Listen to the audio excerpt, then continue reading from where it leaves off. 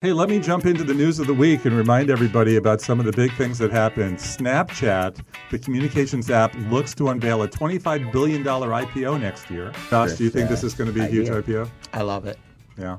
I'm a big fan. I feel like, they don't quite have the financials to support it yet, but there are so many users on that app that I feel like the dollars have to follow. So I'm bullish on it. I was at Warner Brothers, was it yesterday? 2 days ago, DJI, the drone company, introduced 2 new drones for photographers. The quality is really good. So good it might eliminate the need for camera operators in film. Okay? DJI showed off the new quadcopters on the Warner Brothers backlot, where they stage a scene with actors of a bank robbery, complete with a shootout filmed by several drones. Right. Yeah, exactly. Does anybody else hear how ominous that sounds? I mean, really, like I understand technology and it's cool to progress with how cool our devices are, but at what point do they take over?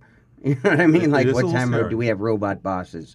You know what I mean? Like, it's just, and the other headline you missed, John, was that Domino's begins delivering pizza by drone to customers within a 1.5-kilometer radius of one store in New Zealand, in partnership with a drone company you've never heard of.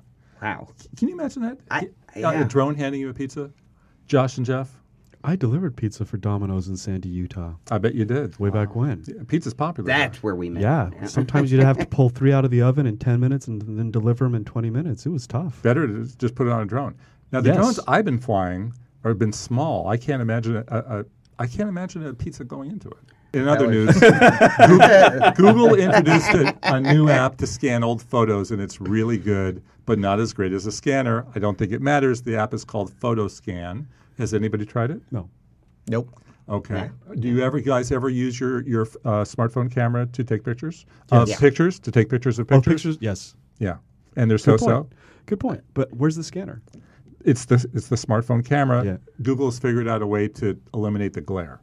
Oh, nice. That You should all try it. It's one of the best apps of the year. The quality's up there? I mean, The quality is not as good as a scanner. Okay. The quality is better than a smartphone camera picture of a picture that has glare on it. But I just can't see myself going through the attic and just taking a picture of every No, picture. but when you go home to Utah and they have the family wall and you say, oh, there's a picture I missed, there's a picture I'd like Good to point. have, you'll take a picture of it. Good point. Yeah. That's when you use Well, it. it depends on who's on the wall. And the cost is all of zero.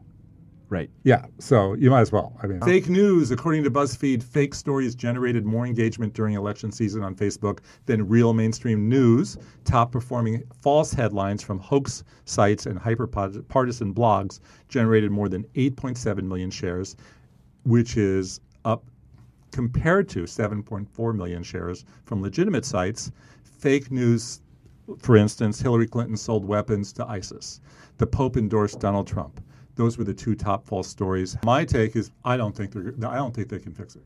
I think it's way beyond them, but we'll find out, won't we? I'll also say that like all these platforms, it's in their interest to clean this up. I know you just mentioned that, Facebook doesn't care. It's all about getting more page views and therefore more revenue. In the long Actually, term, I didn't though, say that. Okay. I said their business model is driven towards engagement, and so that's Right. how a lot of the algorithms will be built. Right. But of course, Facebook doesn't want this on their platform. It's going to junk up. It's going to junk up the feed. And in the short term, maybe there's monetary benefits. But in the long term, they're incentivized to fix this. And so whenever there's money behind it, I think the answers tend to follow. And so I think this will get solved.